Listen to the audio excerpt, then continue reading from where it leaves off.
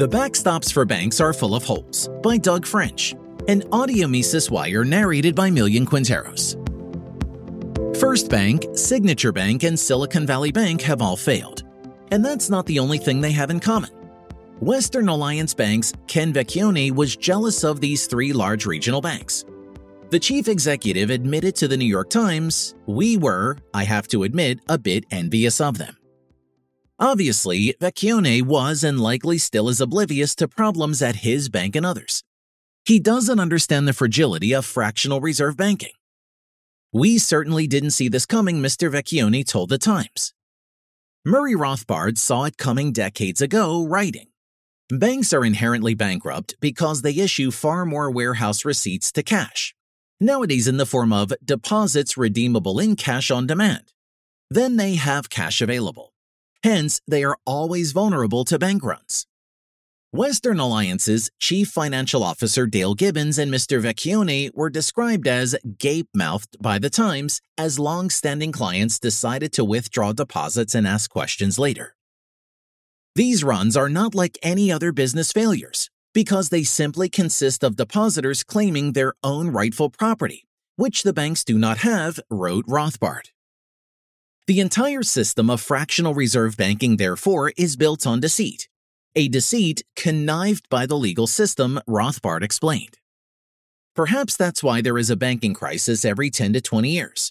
The system must be propped up by an increasing number of schemes that can be described as government force.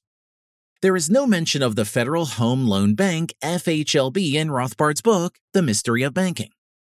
Created in the Great Depression, the FHLB was created to grease the wheels for financial institutions to make home loans.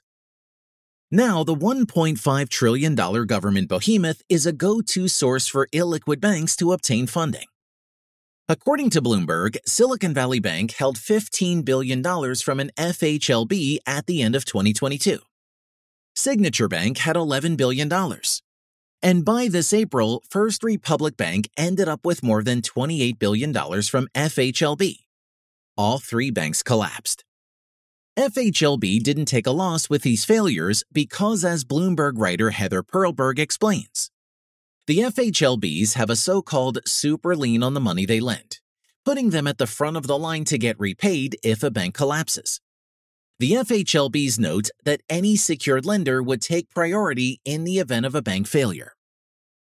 You can look at who they are lending to and see it's not because they're doing a good job screening for bank quality, said Catherine Judge, a Columbia Law School professor who focuses on financial regulation.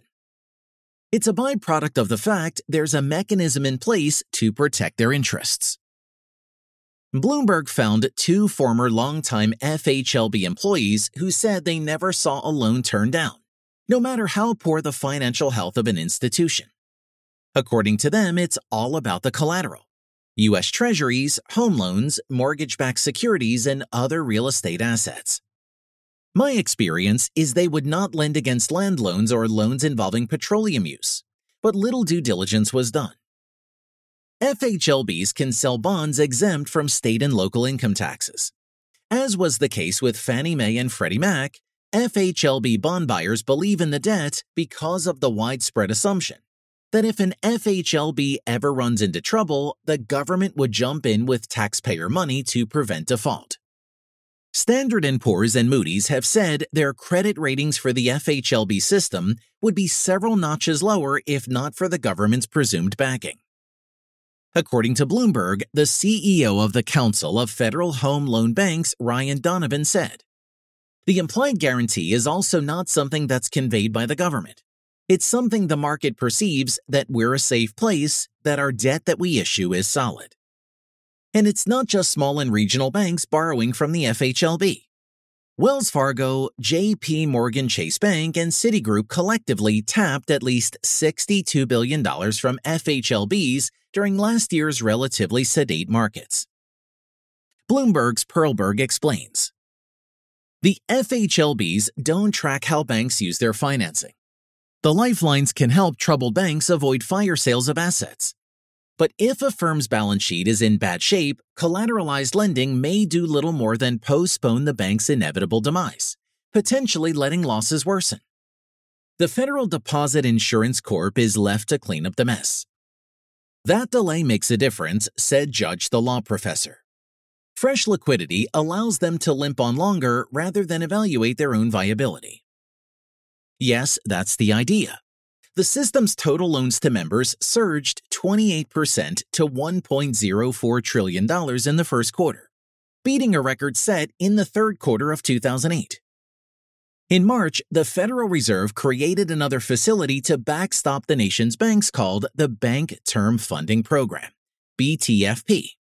BTFP provides loans with maturities of up to a year to banks, savings associations, credit unions, and other eligible depository institutions. It does not apply Walter Bagaho's putative principles of lending in liquidity crises, to lend freely to solvent banks with good collateral but at penalty rates. The collateral is impaired, the bank's insolvent, and the rates are low. Banks can borrow at 100% of the par value of the U.S. Treasuries and mortgage-backed securities, among other securities. This will allow banks to fund potential deposit outflows without crystallizing losses on depreciated securities, Goldman Sachs wrote the Sunday after the Fed announced the program. Banks can borrow funds for up to a year and have until March 11, 2024 to avail themselves of the program. The loan interest rates are fixed at a 1-year overnight index swap rate plus 10 basis points.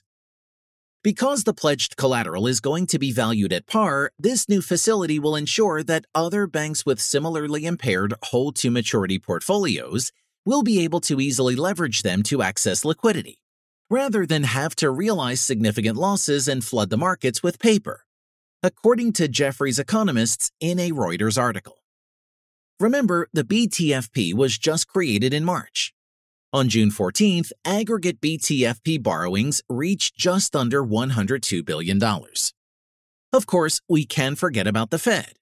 But while the members certainly could go to the Fed, the challenge is there is a reputation risk associated with that. In talking with member institutions, they feel that the stigma is real. All that keeps bank depositors from pulling their money out is reputation, and more than a little help from bankers' growing list of friends, old and new. For more content like this, visit Mises.org.